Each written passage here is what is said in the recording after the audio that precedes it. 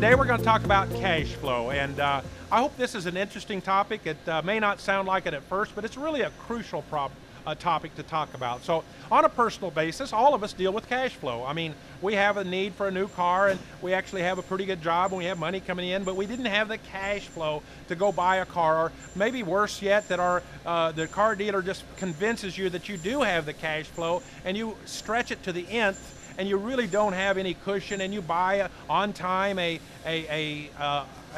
vehicle, and you got a payment that you wish you didn't have for the next 5 years. So that's another subject.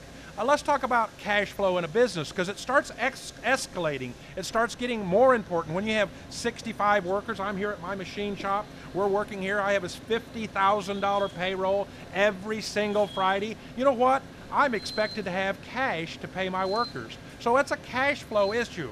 Now, I watched three, and most businesses watch three particular financial statements. It's a balance sheet, a profit and loss sheet, and some form of a cash flow analysis. Now, on another video, we'll talk about the other two, but today we're talking about a cash flow analysis. And what that means is that I have to be able to predict and analyze where my cash is, so I have all my bills paid and I can pay on a timely basis. Most people look really close at profitability, and that's important, but that's about once a month. Let me give some examples of where people make mistakes, in my opinion. I've had more than once, and someone come to me and say, hey, I found a business. I found out that Gary bought a business that was existing, so they come to me and they ask me, hey, would you look at this for me, because I want to buy this business. And the first ones out of their mouth usually is, man, it's just making tons of money. How much? Well, let's make up a figure. Let's say they're making $500,000 profit on their profit sheet. And now it looks to this potential buyer without experience, this is really a gold mine. I can go on vacation, I can have a lot of fun. No, let's take a look at this now. Here's what really happens when you look at cash flow. First of all, if you're coming to me and talking to me, you probably have already decided you're going to borrow most of the money to buy this business. And I'm going to oversimplify, but if it's making $500,000 profit, you're probably got a $3 or $4 million business. And someplace in there, you've borrowed a large chunk of money. And when you borrow a large chunk of money, you have to pay it back on time, on a monthly basis. And it would not be out of line for you to be responsible to pay back $20,000 payment, principal plus interest. That could be a $30,000 a month payment, because you're making plenty of money. Yeah, well, $20,000 of profit of payment would add up to $240,000 of out of cash that's got to come out of the business to pay what you borrowed for this business. Out of your $500,000, there went $240,000. Let's talk about another one. If you're making profit, looking at profit, oh, this looks so good. But you know what, the IRS and the state tax commission, they like to take taxes. So unless you've got some plan to work that in a fair and legitimate way, they're going to expect you to send them 40%. For me, 34% federal, 6% state, 40% of your profit. So you made $500,000. What's 40% of $500,000?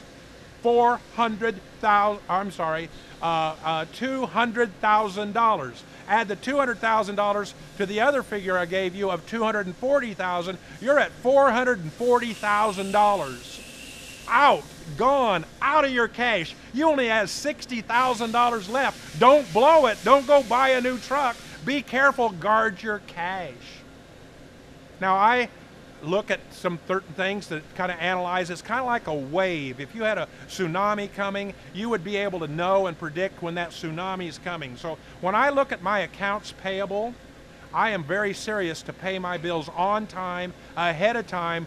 Many times I pay them when I first hit the door, because I like my vendors to like me. They give me better prices. They get me better service. They call me up. They take me out to lunch. They do things for me because I pay them on time and early. I also look at my accounts receivable. That's the people that owe me. I compare those two numbers. My accounts receivable could easily be $1 million in this company. My accounts payables hopefully are like $250,000 or less. 250,000 goes into a million 4 times. So my quick ratio says I have 4 more times money coming in next month than I have to spend out. That's a great position to be in. But if I'm ever having as many or more accounts payable than I have receivables, I'm upside down. I don't have the cash to pay. Boy, it is so critical to watch your cash.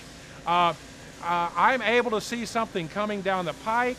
I can know to hold back 3 or 4 months in advance. I would start holding back and becoming tighter on my spending when I see my cash is going to be slim. When I see that I am going to have some cash coming in advance or extra, then I can buy a new piece of equipment. I typically buy a new machine or 2, probably 2 new machines like this every year, and that adds up to $500,000 to $700,000. Sometimes I borrow for that. Recently, I've been able to pay it out of cash. But I watch my cash. I do not want to run out of cash, and neither do you. It's a horrible feeling. Many companies go bankrupt, go out of business with the best idea you've ever heard. They have a great plan, they have everything. They ran out of cash, and nobody would loan them money to get them to the spot that they're going to be profitable in a big way. I hope this has helped. I'm proud to be with you, and thanks for joining me.